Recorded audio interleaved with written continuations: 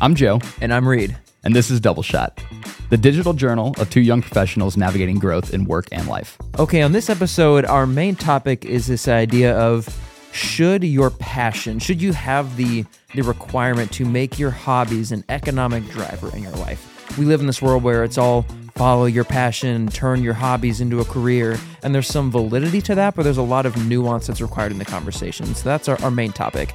We also go a little bit long-winded on getting kind of nerdy about shoes and soccer cleats.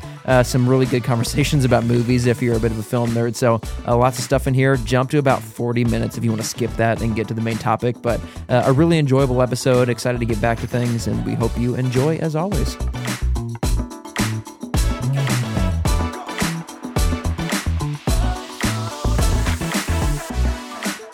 Dude, your hair is large. It's very large. It is today. Large. Is it distracting? Do I need to put it up? No, it's fine. It's just hilarious. It's like this. I never wear it down. Yeah, you never wear it down. This is like the full-on flow. You look like a lacrosse player. I get tired of it pulling against my head. Yeah. I would imagine wearing a hair tie. Mm-hmm. Yeah, it's kind of like tiring on the scalp. Yeah, I don't know. At first, when I could first pull it back, it was very tiring on the scalp. And then I got used to it and it stopped being. And then I probably wore it without taking it down for like 2 months straight, you know? Mm-hmm. Obviously outside of sleeping. And this week I was like, I'll give my head a break. Yeah. I had that when I first started wearing hats all the time. Yeah. And I was like, oh, there's just like this sort of tugging, whatever feeling. And now I wear almost hats like all pressure. the time. Yeah. Yeah. Now it's almost like home. It's comforting squish. Uh-huh. I also just can't stand having hair around. So even with mine, where it's just like only bangs, the top, essentially, when it's like on my forehead, I can't stand it. Oh yeah, this is getting used to. Yeah. Just touching my neck is kind of weird. Uh-huh. So I wear it up. Like as soon as I go to do anything, it goes up. Yeah. Anything, basically. Although if you ever are like at a CrossFit competition and there's like photographers, I mean, it's good to have it up out of the way. Anything worse than trying to do CrossFit with this going on. It'd be a pain in the ass, but the photos would be great. The photos would be cool. The only thing that you could possibly do, like I would not Olympic lift because it would hit me in the eyeballs and I would lose concentration. Yeah, like that's such a be in touch with where the bar is on your body movement, like or experience that. Getting distracted, like if you're in an Olympic weightlifting gym, like a real one, not a CrossFit gym, and you walk in front of somebody's view while they're lifting, they will kick you out. Yeah. Like it's the worst type of etiquette. And that's somebody 10, 15, 25 feet away from you coming in your purview. So imagine having your own hair smack you in the eyeballs while you're lifting. Mm-hmm. The worst. You know what I've noticed? A couple things came to mind. One is you're going to have to do the thing that like usually just women have to deal with, which is like where you're doing a squat, you're gonna have to like do the hair flip over the bar. Yeah. So it's not on your hair. Well, I always bun it. Oh, true. Yeah, you're not just gonna do never do a ponytail. Nothing against people who do it, but I think guys with ponytails look ridiculous. Yeah. So preferably no. Okay. Never a ponytail. So just a bun. One thing I've noticed, even with people who I know who are like pretty good at lifting, not the like truly best people I know, people who are like pretty experienced that still don't get neck position right.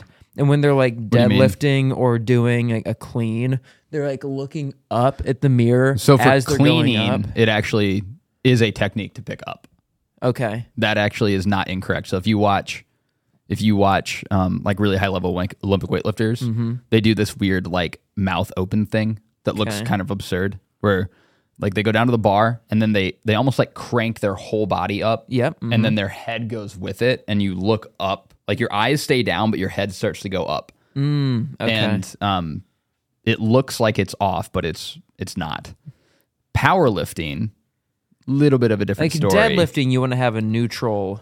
The reason for the head position, I don't actually know with Olympic weightlifting. I can tell you anecdotally, what I find to be weird is that if I shift from a position where I'm looking at the floor and then my gaze moves as I'm lifting, I again lose, it's distracting. So you just want to look at the same spot. I want to be like same spot the whole time. So I almost get my head pre-positioned to where I'll look. Mm-hmm.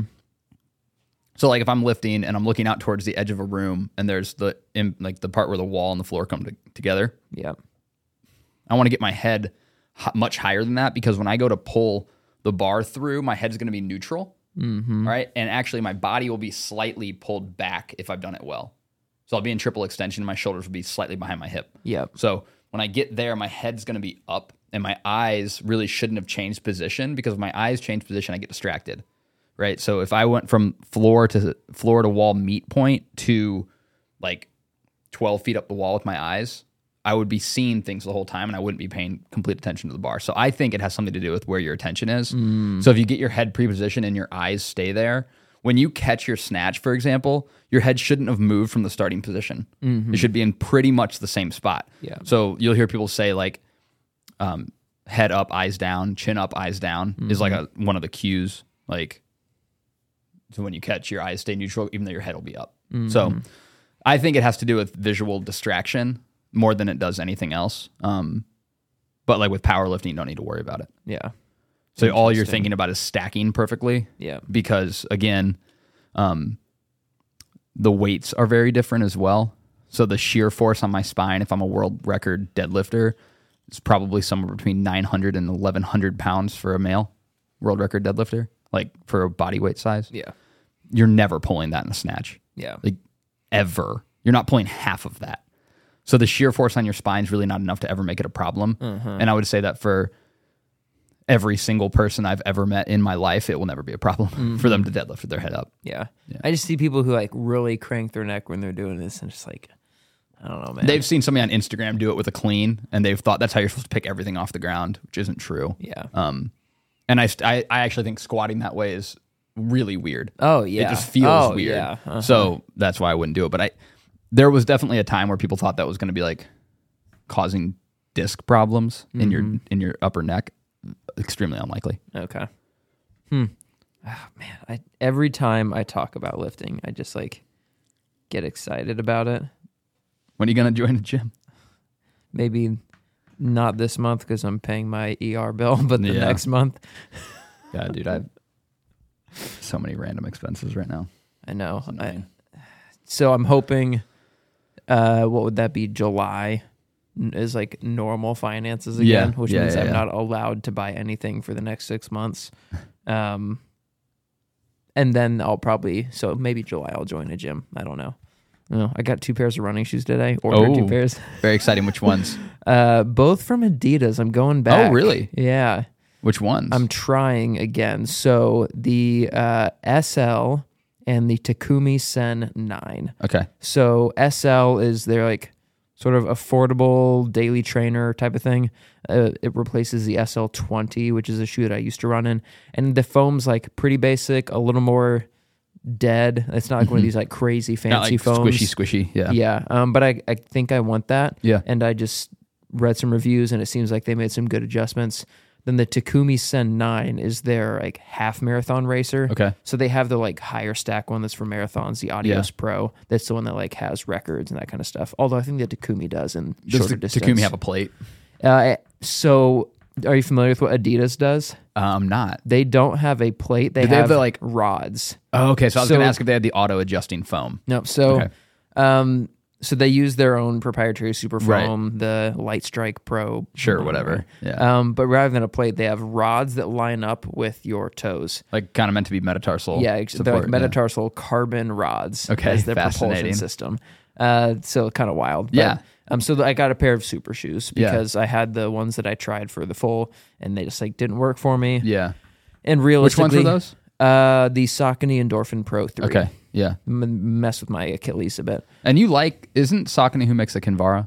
Yep. I like a lot of that stuff. You like a lot of Saucony stuff, right? And the Endorphin, what is it? The Pro's the top of the line one. Endorphin Speed is the like Tempo Day, not carbon plate. It's a composite plate. Yeah. I'm getting real nerdy about shoes right now. No, this is cool. I love those. But so you said it is composite, not carbon. Yeah. Okay. What's the big difference? Rigidity, tension, right? Yeah, it's rigidity and weight. So like the carbon plate's going to be very light, and then like you notice the composite plates. That's just like a dense plastic essentially, right? That just doesn't feel as plated as the carbon plates do. So they tend to feel softer and that kind of thing compared to the carbon plate ones. How long have carbon plates been in running shoes? Ooh, I'm not going to have a great answer for that. They became when they came popular like within the last 6 years. Oh, so relatively new then. Yeah. When it all blew up. Oh, yeah. Soccer did this 11 years ago. Exactly. 11, 12 years ago. We did it. I remember buying my first pair. So Nike launched something that they called, what did they call it? I think the Superlight series. Mm-hmm. And what they did was they replaced the bottom of your shoe with a carbon plate. Yeah. And it was awesome. I mean, you felt no difference in like tension and propulsion because cleats are not supposed to propel you forward. It was like a super hard plastic. Incredibly. Well, it was harder as carbon, right? Like carbon fiber is way harder than the plastic. But it's not like it like necessarily like it. It took ounces, like exactly. 4 to 6 ounces off of every shoe. So you had like a Vapor that was the like lightest shoe. Mm-hmm. Vapors and super lights. Or Vapors and Adi Zeros were the two like predominantly dominant light shoes on the market. And so Nike Vapor, Adidas Adi Zero, and they put the super light plate on the Vapors at the same time that they made the sock for the first time. So Nike was like way ahead of the game on all this stuff. And they went from, I think it was 9 ounces to 6. Yeah. Which like is nothing, but they're almost so light at 6 ounces you don't feel them. It's crazy. And you add that in with like a Flyknit upper, and those were unbelievable. So I have a pair of untouched, unopened black ones. No way. Yeah, I don't know how much they're worth right now. Probably, I bet you they're going for 5 or 6 right now. Are you going to keep them? I'm not even sure where they are. Yeah. I think they're in my back room somewhere. I don't know. Like, they're really freaking cool. So they're really cool. The SLs that I got are, quote, light for a daily trainer. Mm-hmm. They're like light-ish. They're not that light for a daily trainer, but they're like 9.5 ounces, right? Okay, yeah. The Takumis are like 6.4. And the difference is crazy, right? Oh, yeah, you notice. Yeah, and it's weird because like to the hand, you almost don't. Mm-hmm. But then you put them on your feet and you start moving and you notice it immediately. I also love how the companies keep the branding consistent. So the racing line of Adidas shoes is Adi Zero. So they continue that. So it's the Adi Zero SL, the Adi Zero Takumi Sun and Nike's 9. Racing stuff Vaporfly, right? Yeah. So the I love everything Nike does. It's great. But the shoe that like made it all happen in running was the original Nike Vaporfly. Oh, really? Yeah. Okay. And then they, was that the 4% or was the second one the 4%? I think it was the original. It was the 4%. Then 4% Flyknit, and then next percent, and so on and so forth. Yeah. But Nike was the one who did it. So when they introduced the original Vaporfly with the plate and the super foam, that's what set this all off. So whatever year the original Vaporfly came out, let's say it was 6 years ago, something like that, that's when it all kicked off. And then it took until like 4 years ago for the other brands to catch up. And now, like, Saucony has theirs, Brooks, Asics, everybody does. And Nike is still the leader in it, but Adidas is as successful a shoe as that. Asics is up there, too. Which means like Nike's going to launch something soon that's different. They're iterating. They'll do something different. Well, they did with the Alpha Fly. Okay. And it was, like, kind of successful, kind of not. What'd they do? Was it still a plate? Oh, it's weird. Okay. It's weird. So... You know the like Nike Shocks, they have like the pod? So the Alpha Fly has a plate, but then under the forefoot, underneath the plate, there's like a Shocks system, and then there's the outsole. Oh, interesting. So that's like their top shoe. They're $275, all this stuff. But if you look at the pros, only about half of the people, if that, use the Alpha Fly. The majority still use the Vaporfly and prefer it because it was almost like a little too much. Yeah. I have a pair, which I like never use. Of course I do. And they're just, I'm not a huge fan. They're also loud. They like slap. Oh, that would bother me. It would tell your brain you're slapping, which would fuck up your stride because then you'd try to change. So they use this like wave pattern on the outsole, and it's a harder outsole rubber. Okay. So it's just super loud as you're running. So have you read Shoe Dog? I have it on my kitchen island at home, but no, not yet. It's super fun. It's a good story. And they talk about in that book how, and Nike still has the same mission statement that they are a shoe company. Mm-hmm. Like that's what their mission statement says. So all their apparel line, everything they make tons of money off of on the side, in their mission statement and what the company operates under is behind shoes. So like so cool. Nike should, theoretically speaking, never be second to the market with an innovation. And I would bet that they will almost never copy somebody. Because it would be like contrary to their, like if Adidas came out with a new propulsion technology, Nike would rather take probably another 5 years to find their own different one than do the same thing differently. You know what I mean? I mean, they are the leader, and they started the whole carbon thing. Adidas, obviously, like the metatarsal rods is a very different thing. Yeah. Is it more successful than the plate that Nike did 6 years ago? Not really, no. No, because it's still propulsion technology inside of a shoe. It's the same, to use some of the content we're all consuming, it's the same category. Yeah. You're second and you're last. That's what it means. Yeah. But with like Pegasus, right, the original Pegasus, they're now on the 40th iteration of the Pegasus. Wow. So they've been leading the daily trainer category and all that kind of thing. So they really do all lead footwear.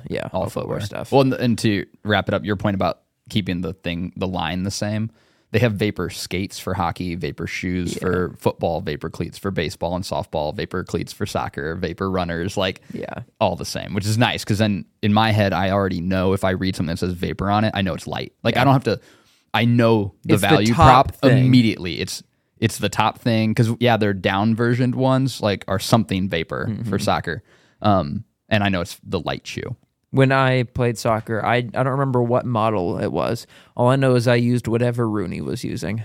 He would have been probably wearing total 90s, which came out for us, what he would have been wearing when we were both playing. Mm-hmm.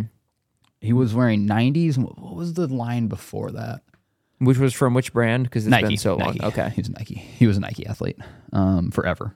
I can't remember what that line was called before then. The best Vapors ever made were 2s, though. Vapor 2s were unbelievable. Unbelievable.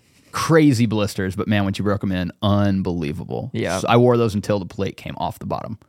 Wow. I wore those until the instep, right underneath your big toe and the ball of your foot. That's what gets caught on grass. It's it takes the most wear on your shoe. And I wore my Vapor 2s until they split completely open. They were freaking great. It also coincided with when I got good.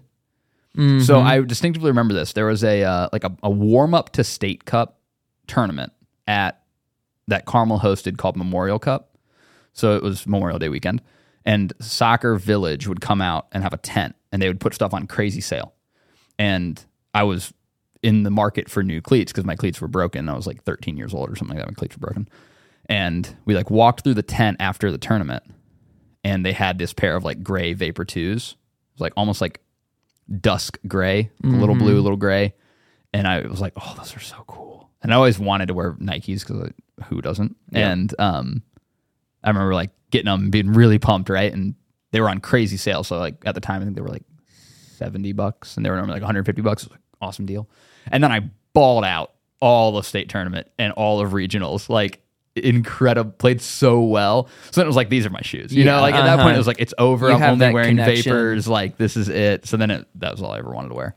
I could talk about nerdy shoe shit literally for hours on end. Hours. Foam, types of outsole rubber, technology and propulsion and stability and how different brands do it differently and all that stuff, man. I think a good bridge to content would be to talk about the Born to Run book real quick. Yeah, hit me. Because it got marketed as the You Should Run Barefoot book, which is that is a discussion point. Literally a discussion point that takes, I think they take 2 chapters and there's 30 plus chapters. Do you know if the author went and did anything else with the barefoot thing afterwards? I don't think so. It just is the thing that here's the thing. It's probably the most controversial part of the book, which is what people are naturally going to cling on to as the it made this statement and this is why I hate this book or I love this book or whatever, right? Totally. He doesn't even run barefoot. That's really? Yeah, McDougal didn't run barefoot. He wore shoes. And the only person in the group who was really hardcore barefoot running was just one guy. And was this the the village of people? Yeah, the Tarahumara and down in Mexico and all that stuff. But the reason I brought it up was I think that there's a place for really good foam, and there's a place for like very minimalist or even all the way to barefoot. Yeah. And like actually being able to do all of it is better than being in only one camp. So like you talked about when I was wearing pretty squishy Hokas and I was having problems, you were like, it's probably because you're not ready for them. Like the nice way of telling me that I'm not an experienced enough runner to know how to control that feeling. And so my foot's just rolling everywhere and like jacking up my legs.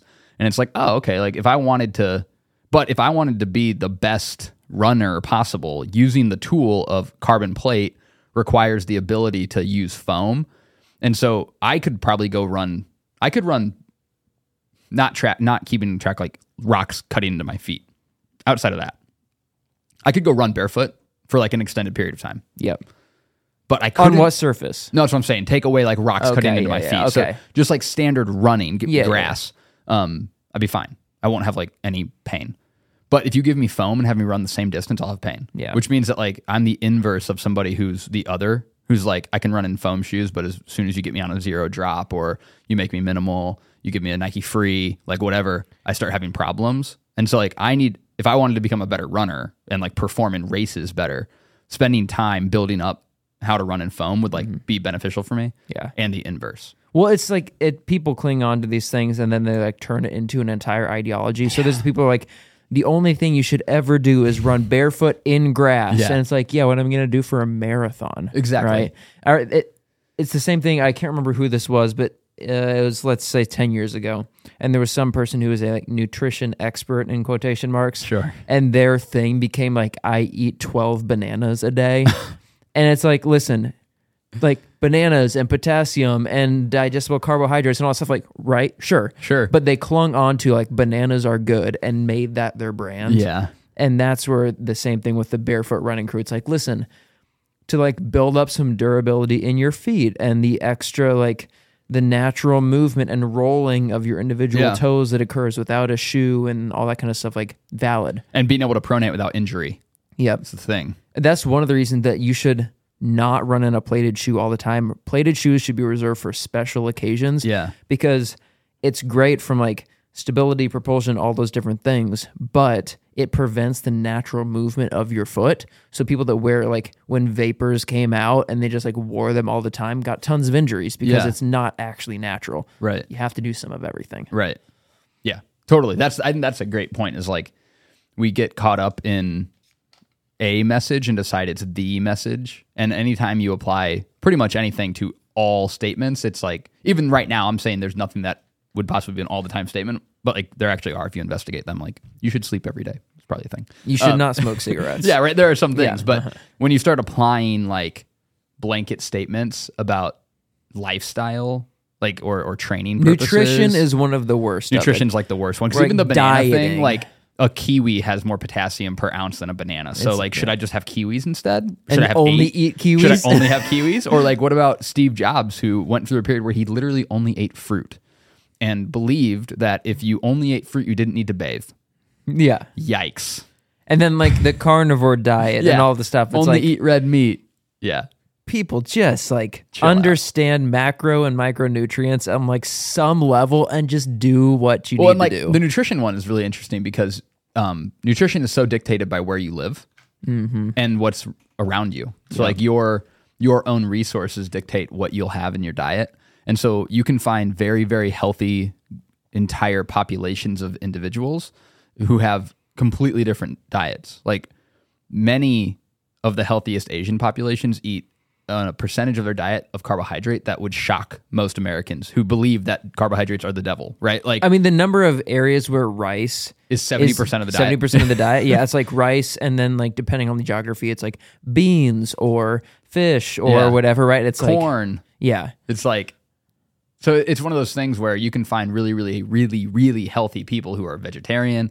You can find really, really healthy people whose entire diet consists of meat product. Like, think very far North America, Antarctic Rim, whale blubber, pure fat. Yeah. And this is where these are the things that frustrate me quite a bit is these people who go and they do these podcast tours and they're like, I observe this community of people in this obscure place and all they eat is XYZ, or the only exercise they do is handstand walking in like shoes as gloves, and it's like, and this is the only way that anybody should exercise. We should take all of these things and put them in our life. It's just nonsense. Yeah, it's crazy.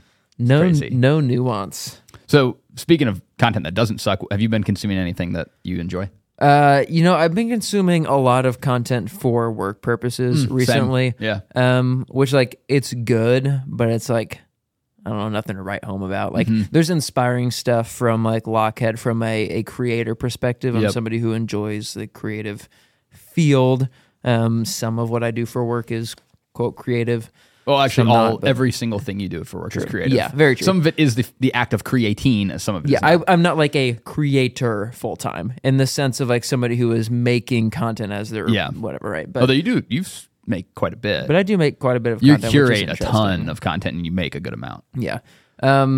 So that I really enjoy that, but I don't know, there's nothing that's like standing out as something to write home about. I will say, a couple decades late, I'm watching The Sopranos. Oh, nice. Just to have watched it. Yeah, well, it's like fantastic art. Yeah. Right? Like you probably should. One of those like should things, kind of like reading great literature. Yeah, exactly. Which for the longest time when I was like young, I was like, this sounds like a soap opera.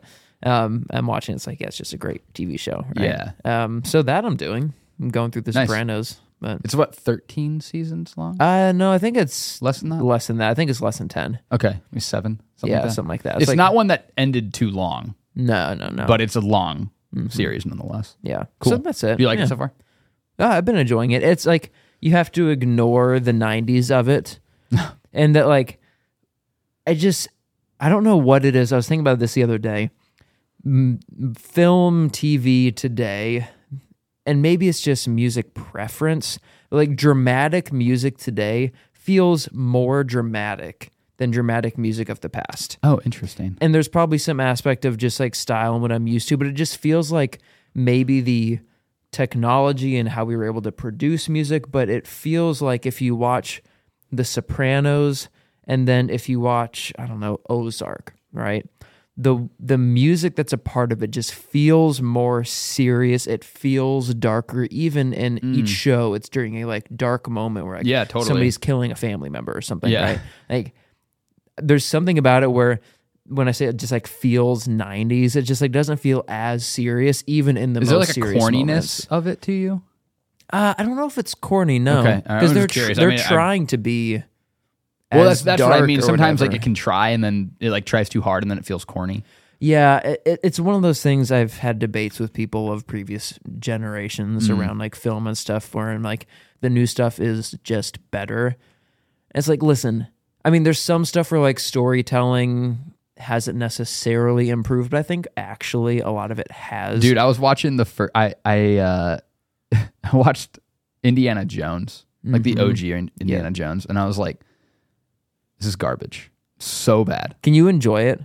Because I love Indiana Jones. Yes. Even though it's not like great. To a degree. But there's also like a lot of like really bad like racist shit in that. There's tons of really bad racist shit in that. But even outside of that, because like if you read the original James Bond books, have you read any of the original James Bond books? Oh my. Like you remember that they were written in the 60s quickly. You're like, oh, right. I'm in the 60s in England. Like, yikes. I'm going to stop myself. But the character development does not exist in Indiana Jones.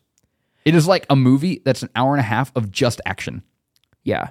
Well, here's the thing. We just know more. Like everything is psychology, okay? Yeah. Everything is psychology. Yeah, I agree with you. And we just know so much more about it now that we can play to it in storytelling and all those things.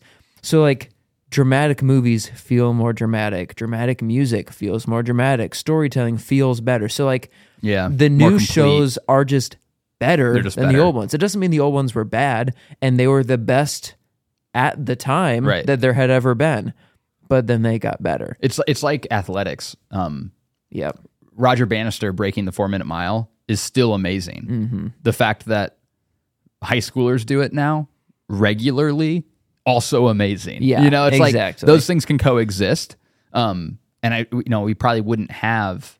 I mean, even remakes, right? Like, look at the original Oceans and the remake Oceans. The remake Oceans are way more well regarded than the originals. But like, without the originals, the remakes wouldn't be what they are. So it's like you need them both. But yeah, I like watched Indiana Jones like last Sunday night. I came home from the lake early to pick up my dog, and I was like by myself, and I was like, what sort of stupid thing would I just not put Katie through? This. I'll put myself through this and see if it's any good, because they're making a new one that's out, I think, this month or next month. Yeah. Man. Yeah. Okay, you know what new movie I am excited about?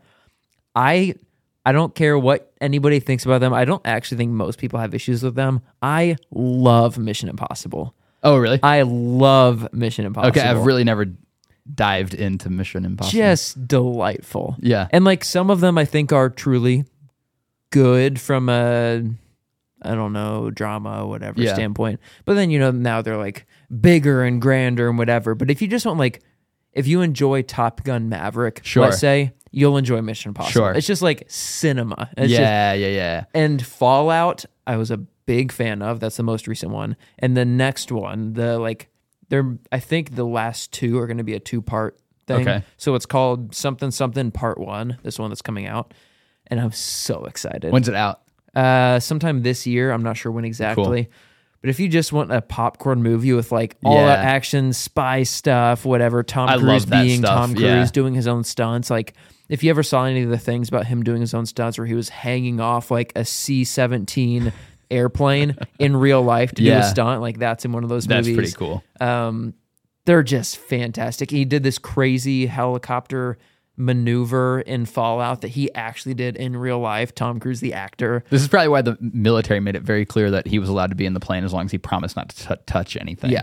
So, I'm just so you break our $1 billion excited. Airplane, Mr. Cruise, we're gonna kill you. I watched the last Indiana Jones, the Kingdom of the Crystal Skull or whatever. Okay, I haven't seen that one. Couldn't stand it. Oh, really? I really enjoy the originals, as goofy and campy as they are. Whatever. Yeah, but they're so campy. Crystal Skull is just, I don't know, like it was. I could enjoy it as, again, just like mindless entertainment. Sure.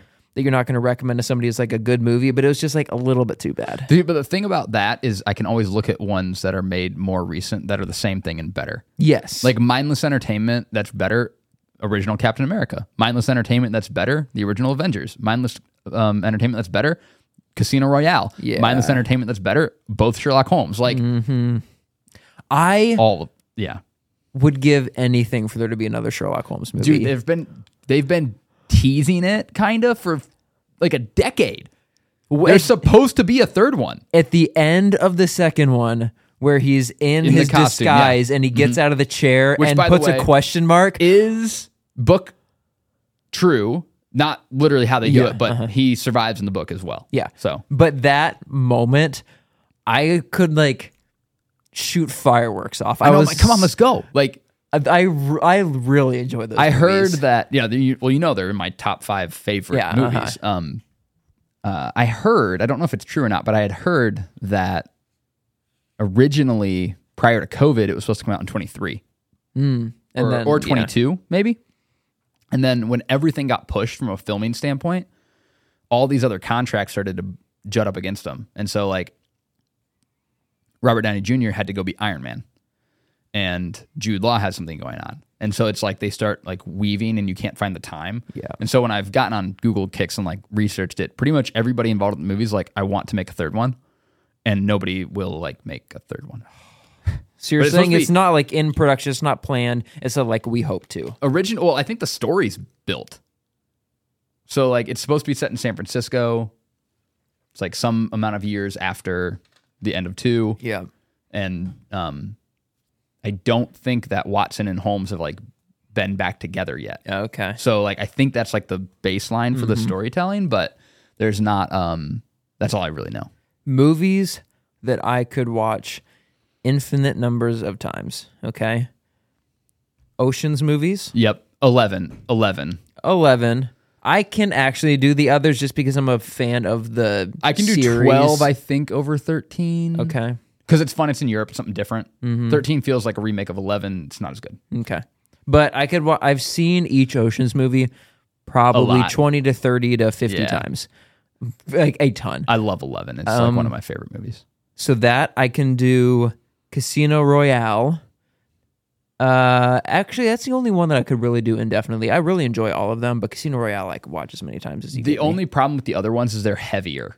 So watching them all the time gets harder because what they did really well, and I think a lot of credit for this goes to Daniel Craig specifically, is they made his character grow. Yeah. And his character growing also shows all the shadows, right? Yeah. So it gets harder. You start to question More MI6. serious, It gets more yeah. serious. It starts to be a little more like political commentary on real life, which is great. It's excellent. It makes the movies like Skyfall, Spectre, No Time to Die are No Time to Die. The end of that movie emotionally wrecked. oh, and you know it's coming the whole time. You know it's coming, and it's still I emotionally knew before I wrecked. saw the movie. Yeah, everybody did. Everybody knew that was the end. And Not literally that scene, but yeah. we knew that the end was the end. like, I don't know I truly went into a depression. Oh, really? I mean, like, not I literally that managed it extreme, fine. but like, it hurt. It hurt, but at the same time, it didn't hurt as bad as Endgame did. Really? Yeah, because Endgame, you knew that somebody was dying. Actually, that was Fucked, brutal. dude. That I was watched Endgame twice, and I have cried both times. Once was in public, in the theater. Yeah. You're at a superhero movie Yes. with like a bunch of 12-year-olds. No. and, like, I'm with a bunch of me's. Like everywhere I look, it's some couple. Yeah. That's in their 20s, and everybody's in tears.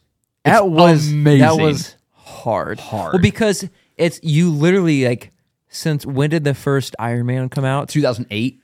So 16 years ago. What is that? Well, Endgame came out in 15 years ago? 18 or 19.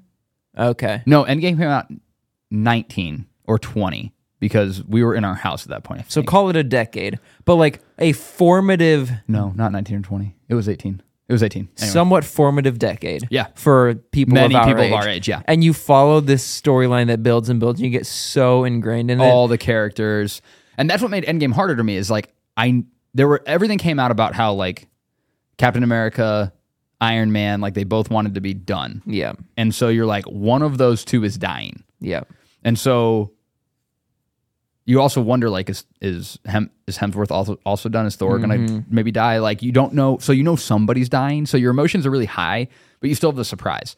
James Bond, you're like, it's over. He's dying. So I was, like, prepared for him to die. And then the way that he did was so, like, perfect. It was, like, perfect. It was the full story arc of his character because he transitions from being completely selfish to completely selfless at the end. And so the story arc is beautiful. And so it was like, that's how it should have happened. That's exactly what should have happened. And he was in control of it. So nobody beat him, which is like the best part about James Bond is that he's unbeatable, right? James Bond is a human who can't lose. It's kind of the Batman-esque sense of it. And so for him to be like, bomb it, and he's the one controlling it, and he's watching it and like, let's go. It sort of feels perfect. But so I could deal with it. Dude, like, but he like has the stuffed animal. Yeah. Oh, I just was like, this is the right, like, that dude is not supposed to be a family man. He's not supposed to be a dad. He's not supposed to be in those things. Like he is doing the right thing for the character that they've built and the most evolved thing for that character. yeah. So it's like, again, that was like, I could deal with it Yeah. because I knew it was coming and they did a nice job. All that to say, James Bond, Yeah. Okay. Oceans, Sherlock Holmes, and about a third of the Marvel films I could watch infinite amounts of times. I'm with you on that. Some of the Marvel, anything post Endgame, I just don't care about. I know there's exceptions. No. but- You're right. You're 100% right. I think that we are getting out of that. Okay. Finally. Did you watch the new Ant-Man? Yeah. Quantumania? Yeah. What did you think? I thought it was fun. Hated it. Yeah, so I think a lot of people hated it. I thought it was fun. It was fine. Ant-Man's the least like popular character, so I don't judge the success of Marvel off of Ant-Man. Have you seen the new Guardians? No, not yet. Really. Well, here's the thing. When they also Guardians is so good. when they like the entire movie takes place in green screen and like 100% Yeah. of the movie, All green screen. like the Yeah. other ones have green screen, but there's like part in New York or whatever. Right. But like all green screen the whole movie, I'm like, I can't. This is Totally fair. There are many things in many of the Marvels post Endgame that are completely, what's the word I'm looking for? Shit. Like they invite criticism and they deserve criticism. I'm not like a Marvel apologist. Mm-hmm. I always like enjoy them, but like I hated like the worst movie I've ever seen in my life, and I will never watch it again is Love and Thunder. The worst movie I've ever seen. Yes. Fucking garbage. I was so annoyed. It was so bad. I was like, I just wasted 2 hours of my life on trash. An insult to Marvel. It was an insult to everybody who participated. Taika Waititi is my least favorite director in the history of the world. I can't stand that guy. He's a 13-year-old. He's actually a 13-year-old. And he's one of those 13-year-olds who thinks he's cooler than he is. Like I just emits conceitedness. He really rubs me the wrong way in every way. I can't stand him. And then I was like Russell Crowe, really? Yeah, why that scene sucked. Like the whole movie sucked. The only thing that made that movie even that I could even get through it is Christian Bale. Christian Bale saved the whole thing. Yeah. Like to make it moderately tolerable. But it's the worst movie I've ever watched. And now the fact that they just sprinkle in famous people to like have surprise and delight for people. They got away from that. With like Guardians, there's none of that. Guardians was because they did it in Ant-Man too. Who was in Ant-Man? Who was it? Who's the like rich person? Bill Murray. Oh, and they just like toss in Bill Murray. Yeah, toss in Bill Murray. Oh, it's Bill Murray, and he's a funny person. See, I think that Kang makes that movie really good. Okay, like Jonathan Majors does a really nice job as Kang the Conqueror. Mm-hmm. And I like enjoyed. I thought his daughter's maturation was cool. Yeah, mm-hmm. There was like a lot of stuff. Like I wasn't pumped for Ant-Man, and then I enjoyed it more. So probably like expectation setting was helpful for me. I was so terrified of going to see Guardians, and then it was really good and like emotional in a really beneficial way. Mm-hmm. I won't say too many things because I don't want to ruin it for people. But I need to watch it. I just wait till they're on Disney. Have you seen the Spider-Verse series? I can't. Dude, have you watched the first one? Here's the thing. Listen. I understand that they are excellent. Well, I had only seen it. I had never seen it, and then Katie and I watched it like 6 months ago. I understand they are truly excellent. I don't you know like why animated movies, do you? I cannot get into animated. Interesting. I just no matter how great it is. Yeah. Like the last animated thing that I was probably into is like Avatar: The Airbender. Which, by the way, excellent. Have you watched Moana? No. Oh my god. Haven't seen Moana. Moana's the best movie Disney's ever made. Oh, wow. Hard stop. Including everything that Disney owns? No. Okay. But of the like, when you think Disney, Okay. So I'm talking historical Disney, new Disney, all the Disney. Moana, best movie ever made. I'm sure. It's awesome. But whenever it's animated, I don't know. Just can't do it. Can't do it. Fair enough. I get it. We should probably talk about the real subject. We're probably gonna need to cut some stuff for 45 minutes. I'll do the thing where I tell people when to skip to. So hopefully you're skipping to around now if you want to hear 45. The real shit. Yeah. But so our topic of discussion for today, we had a number that we want to get to, but this is just recency bias because I feel like we both consumed content around this, and whether your passion should drive your economics, and like the idea of, we have these like side gigs and all these things, and does it need to be a gig, or can it just be? Yeah. Right. I have done this a number of times with photography or consulting or whatever, where it's like there are these things running that like I had interest in, and then I started to like turn them into a money making endeavor. Sure. And I mean, I guess it's kind of jumping into it, like it's kind of ruined it for me for a number of these things. Mm-hmm. So I actually want to start with you around like, what is your feeling of turning passions into something that drives your economic engine? Should you not? What's the nuance there for you? I'll go back to what we said a second ago, where you slap a blanket statement on something, you're probably going to get it wrong. Yep. So this is, I believe that this is something that is highly individual and extremely dependent upon how it happens. So let me take an example here. Yep. I owned a CrossFit gym. I made a passion a business. I did not stumble into, quote unquote, the passion becoming a business. Mm-hmm. It didn't play out super great. At the same time, I can find other people who turned it into a business and it's awesome for them. So my own story doesn't over trump those people's stories. I think we'll use an example. You mentioned Lockhead earlier. He gave an example of a woman whose like online title in business is the Korean vegan. Yep. And she, to give some background to people who might be listening to this, she was a really high-powered lawyer in Chicago. Her family is Korean. Food plays a really important role in their family. And then her husband is a vegan. And so she wanted to learn how to make vegan Korean dishes. Which is incredibly challenging. Very challenging. It's in Korean food. Korean culture, it revolves around barbecue and like small amounts of meat. It's not like not quite like American where like the centerpiece is meat, which is great. I love that. Awesome. But I'm so hungry now. Are you? Yeah. I just ate before I came, so I'm good. But anyway, long story short, she basically had to develop Korean vegan recipes. And then she was sharing her experiences doing so online. And the next thing you know, boom, big old business. Like big in the sense of individual creator. Yeah. That kind of big. Successful content creator. Successful content creator. That's what when I say stumbling into your passion being your business, that's what I mean by stumbling versus intentionality around, I love fitness, so I'm going to open a fitness company. Well, You know what I'm saying? Yeah, I don't know if the like impetus of that becoming a thing. Yeah. It was like, I want to create content around this for free to help people, or if it was like, I want to create content around this because I think there's a business opportunity. I don't know. Yeah. I one of the barometers that I have heard different people use that I actually really like, and this only applies to side gigs or hobbies becoming interests, not like career, is would you do it for free? So for instance, would I do what I do on a day-to-day basis for free? No. Yeah. But when people go and they like the amount of effort that is required to turn a hobby into a business is so much effort and so many hours that it has to be something you enjoy so much that you would do it for free. Yep. So that's where I'm like, when I've done sponsorships and that like sponsorship brand management stuff and as a side business, it's just like kind of soul sucking. I would not like, I didn't care about it if it was tangential to running and athletics or whatever, but like I didn't enjoy it enough for it to be sustainable. Whereas when people start creating content about things they're incredibly passionate about, well, great. This podcast, right?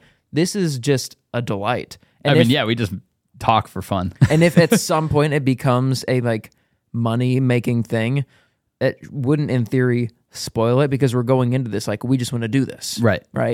So I think that's one of the helpful lines is, do you enjoy it enough that you would do it for free because it's going to be so much work that you have to? Yeah, the thing that keeps going back through my head is a book I've mentioned multiple times on this show, and it's that one by Cal Newport of So Good They Can't Ignore You. Mm-hmm. And he makes a very, very, very influential and persuasive case for not trying to pick a passion to be your career. Yeah. Now, if you happen to be excellent at something and love something that has a career behind it, I don't think there's anything wrong with that. Mm-hmm. I think what the like middle line I'm walking here is if we had two camps on opposite ends of the spectrum saying you must find the thing you love and make it your business, your economic driver. I like that phrase better. Yep. Or you must stay away from taking something that you love and making it your economic driver. Mm-hmm. Those are the two opposite ends of the spectrum. The middle ground that I'm trying to walk is if you happen to discover by some, I don't know, luck that there's a career that matches up with something that you just love, to make it really simple. Let's say you just love being a coach. You just love coaching people. And you're like, I can go and make enough money to fuel my economic engine by being a coach at a CrossFit gym. Yep. Whatever your scenario is. I can tell you that like offhandedly, it's very hard to make a living that way, but maybe you don't need to make a living. Maybe you're a trust fund baby.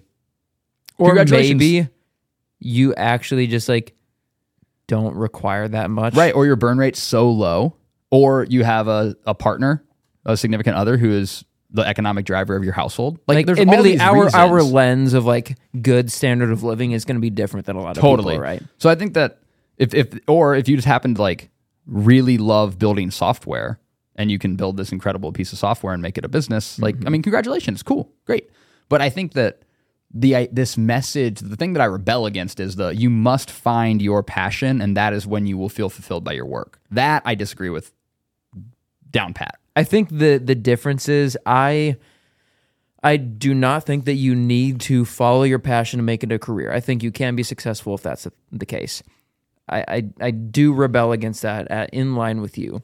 What I do feel incredibly strongly is that everybody should enjoy their work. And we're getting into a dangerous should territory. This is good. I like shoulds. Because some people will just do work because it allows them to do the things outside of work that they do. And work is like, meh, right? Yeah. But I just feel you spend way too much time if you spend 30 to 80 hours a week doing this thing. That is so much time that you are doing a disservice to yourself if it is only to allow the things outside of those hours. Yeah. It is so much time. And if you manage to like do that and somehow be truly happy and fulfilled, like bravo, I just don't believe in that. Yeah, it's interesting. I think that my initial gut reaction when you said that was that I disagree. But like, I also hear the time thing like really clearly. Because where I disagree is like somebody who doesn't get fulfillment from their, like what I was going to say is, oh yeah, this person doesn't get fulfillment from their career. I think the question back to myself to play devil's advocate would be, is that because they haven't discovered what they would get fulfillment from? Is that why they say they don't get fulfillment from career? Like for example, yes. Let's say that somebody who like, you know, their job is by and large, I'm in front of a screen. So you're a 21st century knowledge worker, but like you feel your best when you're building things with your hands. So if you worked for a landscaping company instead, would you get a lot of fulfillment from your career? If you literally built buildings and houses, would that give you more fulfillment? If you were an artist, would that give you fulfillment from your career? And should you be doing that? And it's unfair because let's say like you really got a lot of fulfillment out of doing things with your hands and you are a knowledge worker, but you want to make $250,000 a year. It's really hard to do that as the person who's doing stuff with your hands, right? Yeah, totally. But I think there's actually some nuance here. To me, I don't think necessarily that everybody needs to get fulfillment from work. That's not what I'm saying. I think fulfillment and enjoyment are a different thing. Okay? So to me, I come to work every day and I am very fulfilled by what I do. Like I get energy from solving the challenges that we solve as a part of marketing. Okay? Great. But if you're somebody who is in like this same scenario and you don't get personal fulfillment from doing the things that you do, but you like the place that you work, you have good coworkers and a nice working environment, and you like don't dislike doing marketing or accounting or whatever, right? I think there's a difference there of like the personal fulfillment that I get. The overall environment also dictates fulfillment, not just necessarily the activity. Yeah. So to me, it's like nobody should dislike the place they go to for 40 hours a week. I think a good, like your framework of would you do it for free?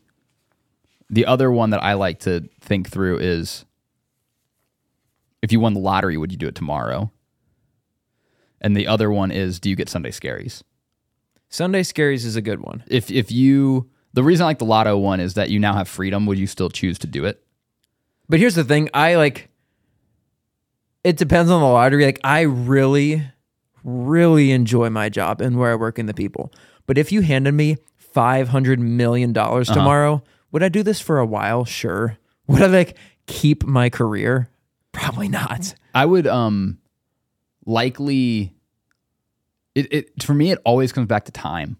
Yeah. I would just spend less time on it. Like that's the thing. But the thing is, that realistically is probably not a framework that would actually happen. If you're like, hey, I would love to keep doing this for 20 hours a week, but I got $500,000 coming in every week. It's like, they'd be like, okay, well, we're going to go get a full-time salesperson. You know, the thing that's interesting is I actually have a hypothesis that if you eliminated all of the things outside of sales that I do inside of my work, I could do my job in about 10 to 20 hours a week. Yeah. Oh, 100%. Yeah. Like one of the reasons people like sales, don't let them get this thing twisted, is that if you are very good at it, you don't have to work a lot. Yeah. Because you do highly impactful work in very short amount of time. Yeah. So it's like conversations. Talk to people. Yeah.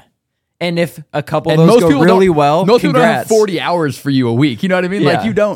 You don't have 40 hours of work to do. You're not on the phone unless you're like inside sales doing cold calls all the time.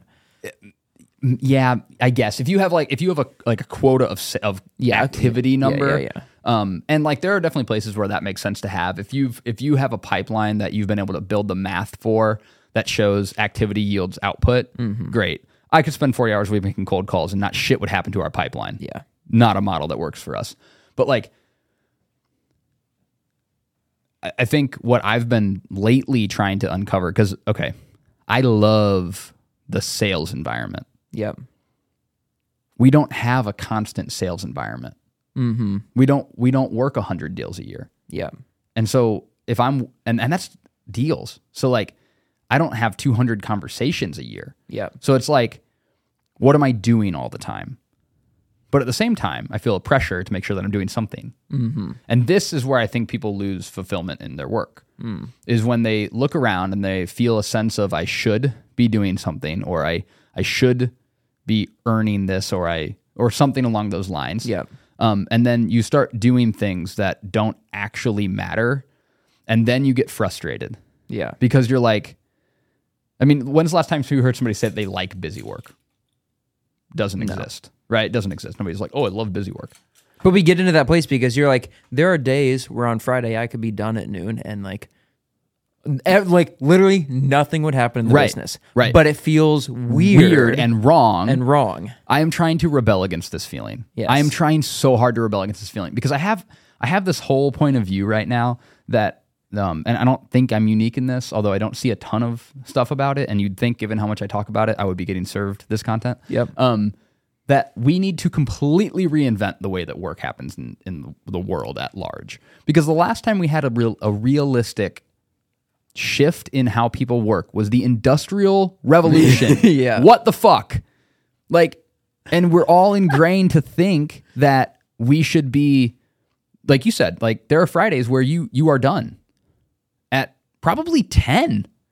Like, because you start very early. So like you get here at 7 and like you're done because you did a lot of work the rest of the week and there's nothing that's pressing and you'll always have more. You see, here's the thing where I struggle, right? Okay. So, and I'm going to do a disservice to your role in this conversation, right? No. But at the end of the day, it's like, what new business revenue can you generate, right? That's my role. And if there are not calls that you have scheduled to have and the like admin work is done, there is literally no reason for you to be online. Yeah. Okay. For me, there's like the, I don't know, strategic planning, moving chess pieces aspect of my job, but there is also a lot of producing. Mm-hmm. And that there is an endless list of things that I should at some point in time be doing, making, right? There's 30 decks or ads or pieces of content or whatever they like could be producing. So that's where my guilt comes in, is because there is always something that is like next. So I'll give you my version of that. Okay.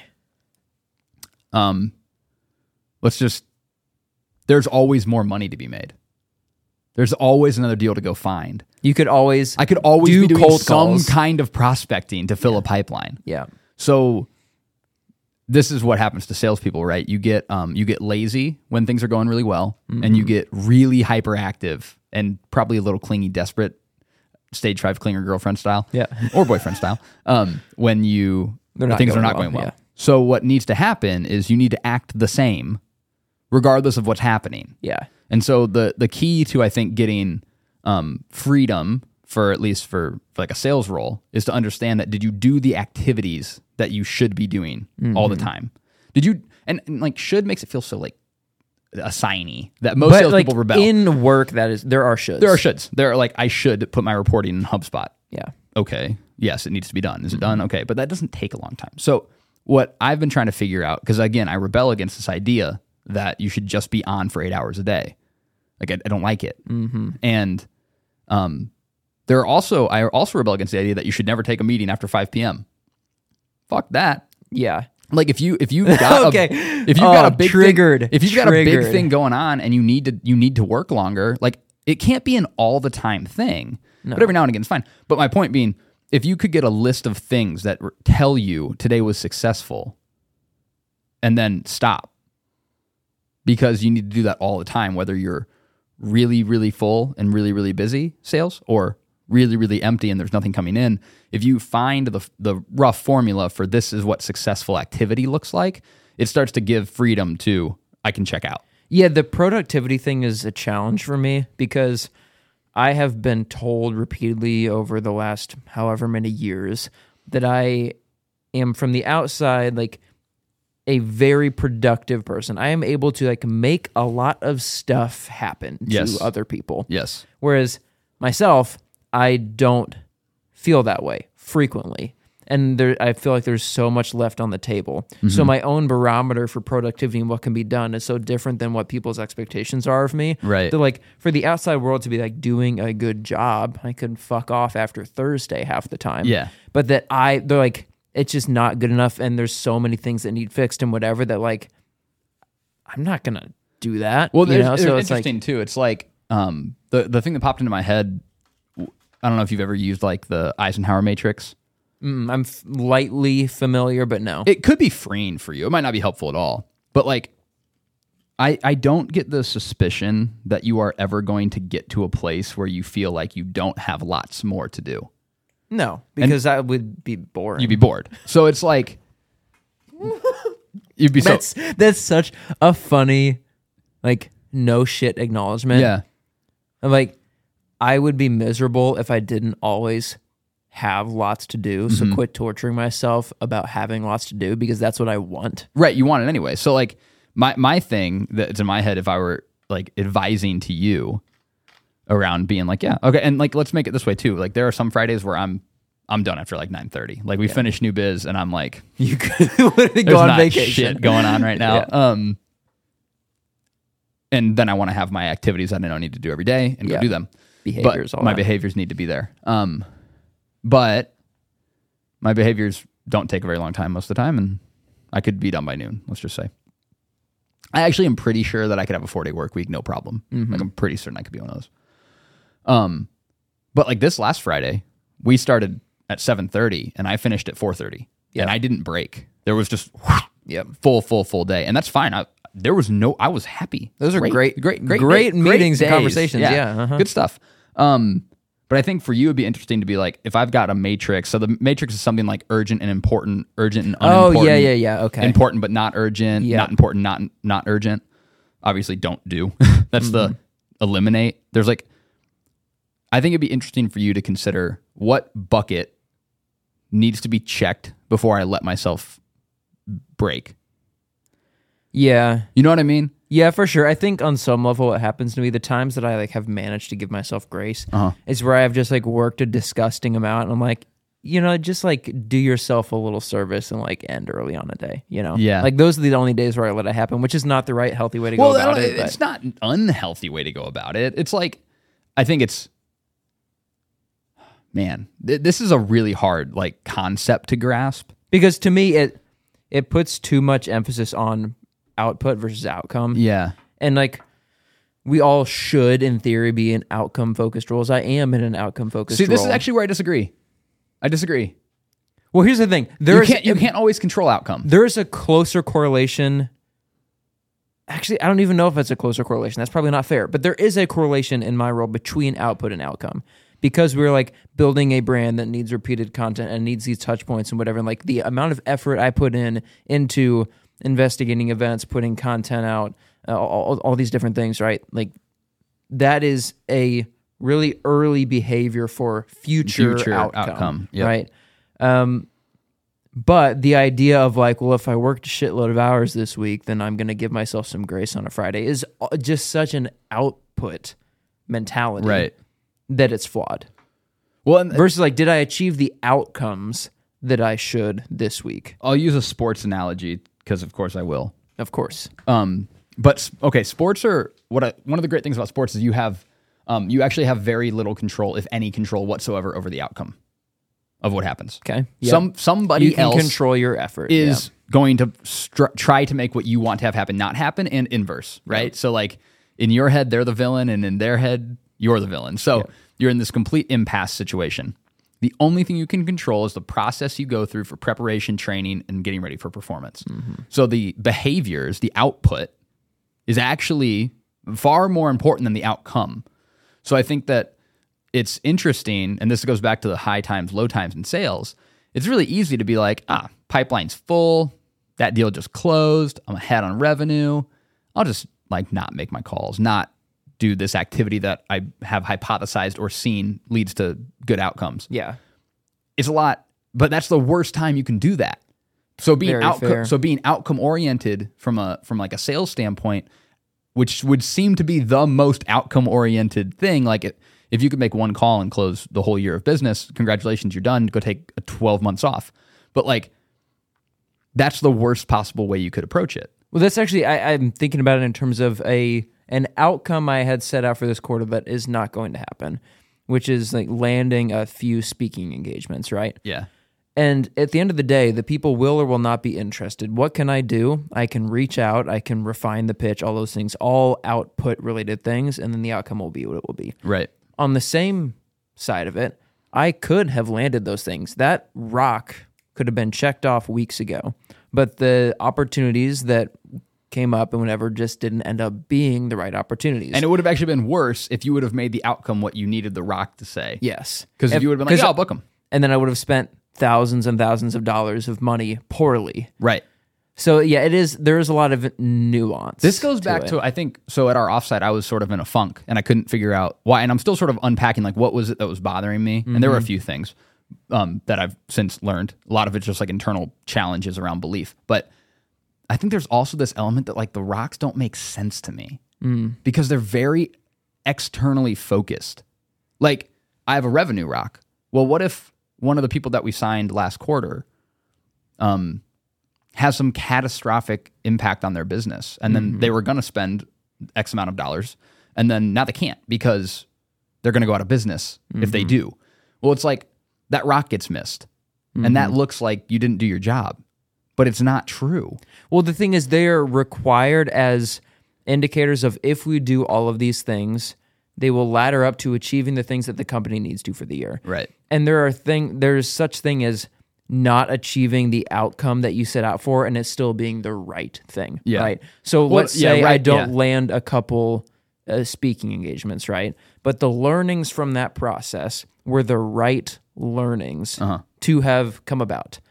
And that perhaps it's the wrong time based on the things that we're able to pitch and the people and whatever. Like, it was the right thing to do. It was the right thing to march towards. And even if the outcome isn't achieving a like green, yes, we achieved those outcomes, all of the other stuff is still relevant and important, and the behaviors that it forced are still important. And that's actually the good point in going. I know we've gone from like fulfillment, passion into goal setting. I'm going to bring us back in.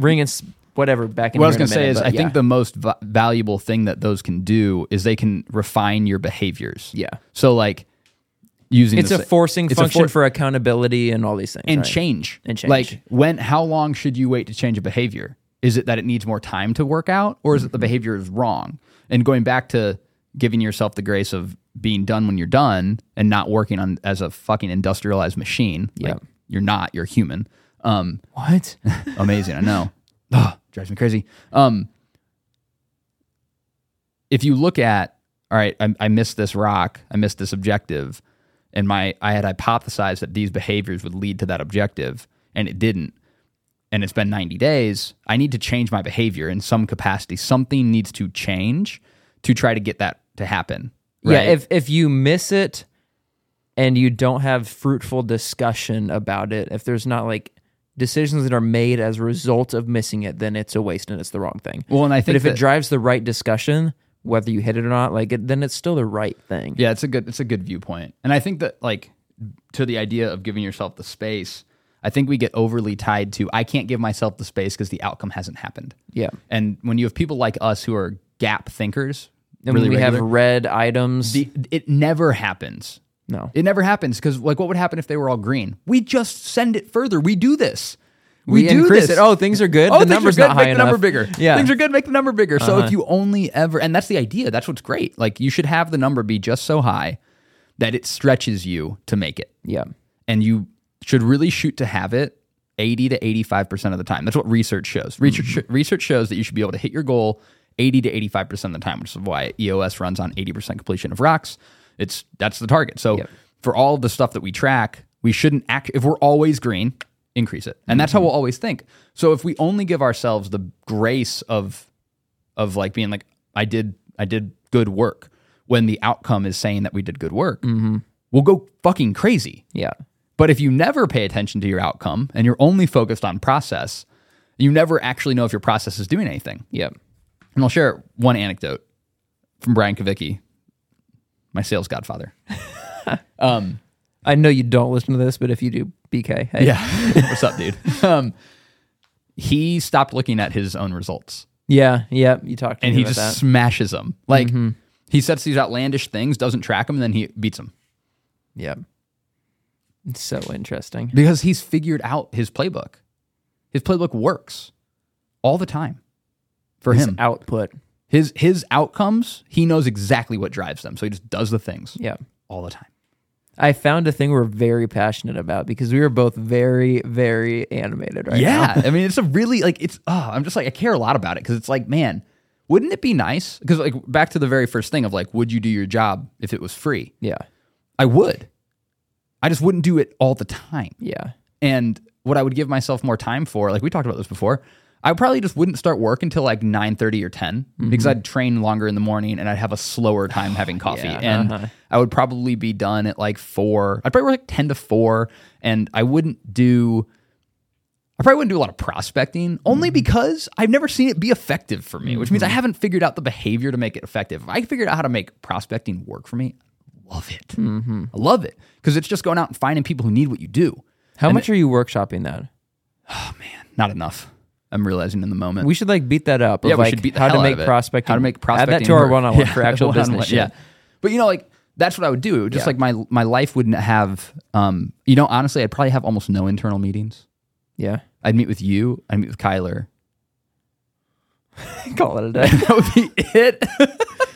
I want to bring us back to our point here. I just want to say one reason why I disagree with the lottery mentality. Yeah. Is I'm a firm believer that you have no idea at all what the fuck you would do with that money until you have it. 100%. And I bet realistically, if we each were given like near $1 billion tomorrow, we would actually like fuck off to Tahiti kind of thing. Not literally, but like for a period of time, I would totally fuck off Tahiti. It'd be a month of not shit. I'd be like, yeah, see ya. I'd be like, I tell myself like, I wouldn't change that much about my life. Like I wouldn't buy a bunch of stuff.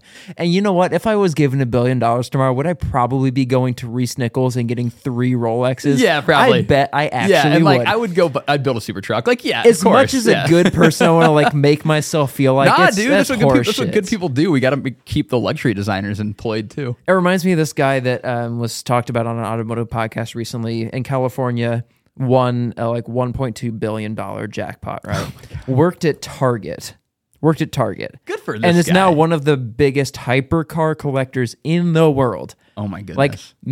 Like tens of millions of dollars a year on cars. Like one of the best collectors in the world. And it's because he worked at Target, won $1 billion lottery, and is like, good. That's good incredible. for you. I mean, good for you. Good for you. Yeah. Like, if you do that and do nothing else for anybody else, terrible. Well, I don't know. It's one of those things where I'm like, do whatever you want. It's your fucking money, dog. Yeah, there's Just so do whatever much you want. should around that. Yeah, like, but fuck off. I do think that it is right to do things for other people if you come into those number of resources and whatever. But anyways, well, that's most a whole people different would, topic. right? Like most people do other things for other people. They just don't. The problem I have with a lot of people who have that much money who do things for other people, they actually do things for other people to build their own ego. They look at, I've donated all this money, like Jeff Bezos' ex-wife. Yeah. I'm not saying she's not a lovely person. She's probably a lovely person. But don't tell me that she's not trying to out philanthropy Jeff so that she shows that Jeff's an asshole. Like somewhere deep down, that's there. Yeah. So like the like loud giving is not for me. Which is why we're both in the camp of like, we would do so much stuff for the people in our sphere. Yep. That like, like the espresso machine that I brought to the office, everybody's in love with. Like if I won the lottery, every fucking person here is getting an espresso machine on their front doorstep, kind of thing. Right? Like that kind of, and that's the thing that resources do, right? Like resources allow you to take the circle that you can impact, which is this big, to this level, to bigger and bigger level. And if you want to do the broad scale with enough resources, you can do it. Yeah. If you want to be in like, and if you know what, and if it gets you to do it by having your name on it, great. Okay, fine.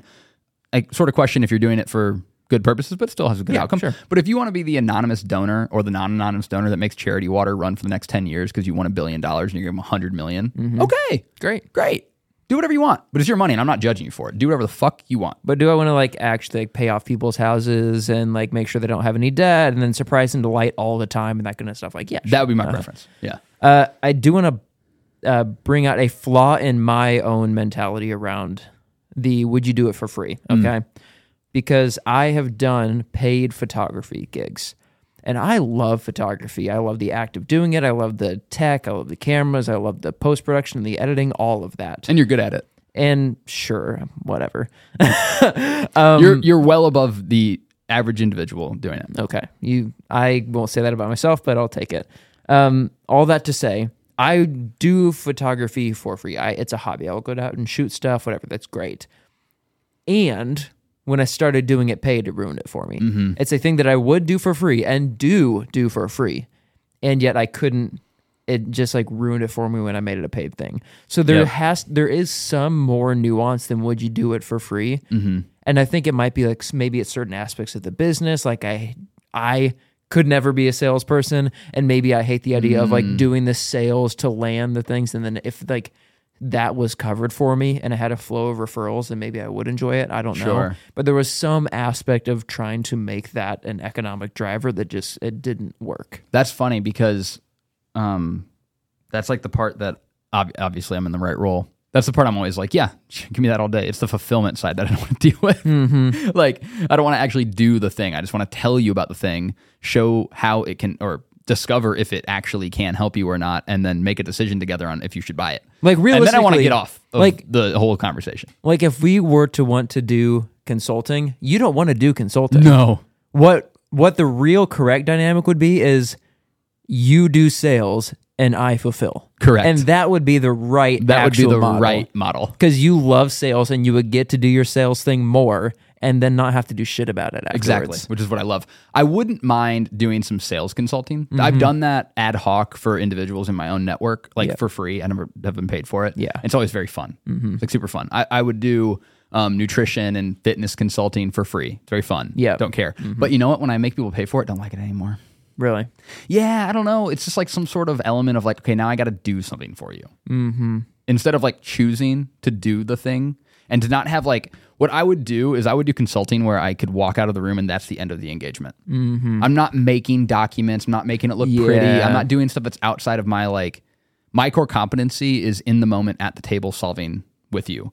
My core competency is not collecting the things that we solve for, making it presentable and making it really consumable. I know that about myself. So the reality is like that's a different skill set that I'd either would decide I care enough to make that skill set happen and now I need to like get the reps making the skill set better, or I just fucking don't do it. One of the other things that was a challenge for me is with a lot of side gigs, hobbies that become businesses, is it's not uncommon to start with your near sphere as the like baseline of referral network. Friends, families, and fools, baby. And I just... anytime there have been instances where I like charged people in my near sphere for services as I like dip my toes in the water of making a business, and it feels like shit every single time. Interesting. I would you might like do some self-discovery on your relationship with money. Oh, I'm sure there's issues there. I'm like, because here's the thing, I used to feel that way. Yeah. And then I got over it because I had to. Yeah, well, there's the thing, and because I also did it for free, I did a ton of photography for free and ended up like feeling resentful. Right. Because I was putting all these hours in and getting nothing for it, but then I would, like charge people for it. I'm like, but this just feels gross. Where realistically, if you like care, then the people like family members that care they want to pay so that I can get the thing off the ground. Yeah. Right? Exactly. But even like if we think about us, right? Like the photo shoot, right? Yeah. That like still I'm just like, ugh. Really? That's Yes. hilarious. Yeah, I haven't thought about it since. Yeah. Yeah. I was like pumped to do it. So it's just like, that's a thing that I've personally run into as I've tried. Not abnormal. A lot of people say that. Yeah. Yeah. And it was always hard for me. Like the hardest days at the gym was when I had a friend or a family member coming to try it out. I was nervous as shit. Like, oh, so uncomfortable. Like the number one most uncomfortable experience in the gym was when JR came. Uh-huh. Oh man, I was yeah. so nervous. I was like, oh man. And like Husband of our CEO, yeah, by the way. Tiffany is so, and so is he. They're so like great people Uh-huh. that at no point did I ever feel weird actually when they Yeah. were there. But like before, oh my God. Uh-huh. Pure terror. Yeah. Because somebody who I like, okay, I have a very high need for approval. I have a very high eye on the disc. I care a lot about the people that I respect. Somebody that you liking respect, me. yeah. I respect him. I like him. I really like his wife. She's my boss. I need this to not go poorly. Like, Yeah. there's a thing from wanting to like, not the needing in the framework of like need being better than want, but like, I both fundamentally to put food on the table need to not make a huge mistake here is like what's in my head. Yeah. Even though like it could be the worst thing ever and Tiff's not going to fire me at No. element 3, but that's the, He might like there might be a That's dinner the- conversation at their home where they're like, yeah, Joe kind of sucks at that thing actually. And then they'd they'd be laugh, like, oh, that's and a she'd be bummer. like, oh, it's a good thing he's never going to quit my job. And Yeah. they'd laugh about it. Yeah. But in the moment, totally freaked out. Yep. You know? So I feel you. Like the closer somebody was to my personal sphere, the more I was nervous about them coming to the gym. And it was way easier for somebody who I didn't know to come in. And there's something fundamentally wrong with that because like, what does that mean? I don't want to serve the people I don't know as well? It's like, well, that's kind of wrong too, if you think about it. But yes, the answer is yes. I don't really care as much. So it's like, it's just hard. I think one of the interesting takeaways from this, if there is, because I feel like we were miles from like any takeaways. But the one thing I will say is the benefit in trying, the learnings that come from. So I know now that I said I know and then I said probably, but Yeah. like changing circumstances, figuring out the sales side of it aside, I most likely do not want photography to actually be a business of mine. Right. And I wouldn't have known that, and I would have just wondered if I didn't go out and try it. Well, and you try it in the right level. Yeah. This is a good reason or a good takeaway too, is you don't need to go from I don't have anything or like I have this thing that I kind of like to it's my whole job. Yeah. Like that was the actual biggest mistake I made with the gym. Was I went from I love this thing. Now I'm going to open and own one and take on all the things that means, debt and sign leases and like be a creditor, no, a debtor to somebody. Yeah. Like the bullet version of that, to use some JC language, is go coach. Yep.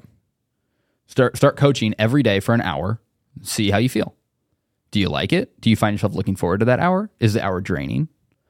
Well, See if you can buy into a place. right. See if you could just shadow somebody. Yeah. Be like, hey, can I just follow around your day? Take a day off of work. Follow them on a Monday.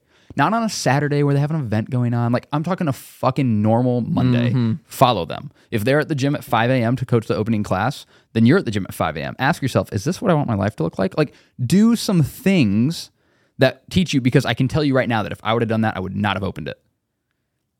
At least not in the way that I did. What I probably would have had the realization of was, oh, you don't really love coaching.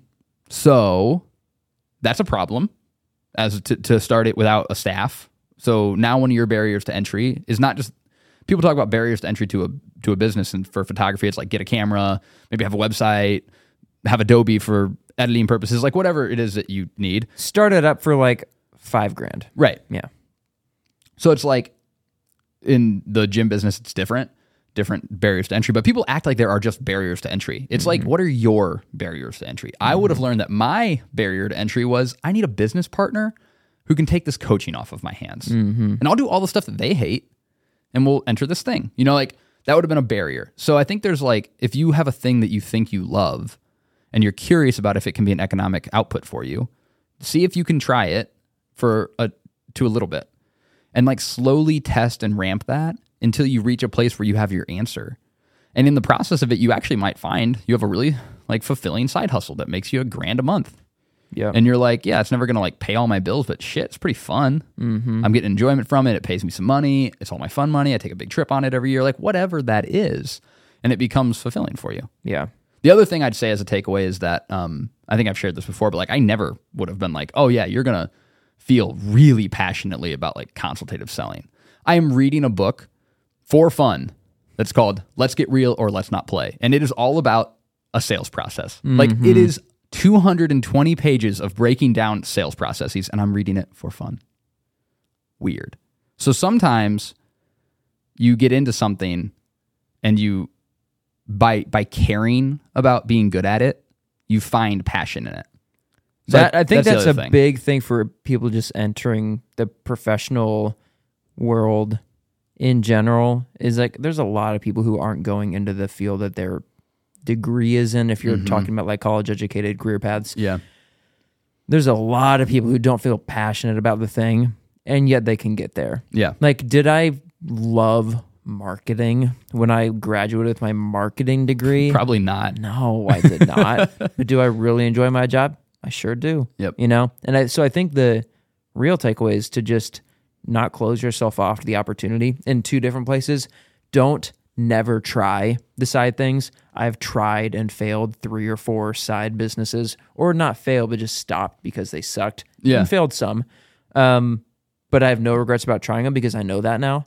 And the same thing is give whatever path you're going into an opportunity to surprise you. And that if you learn that, yeah, you're really not into it, then maybe make a change based on the conversation we had earlier.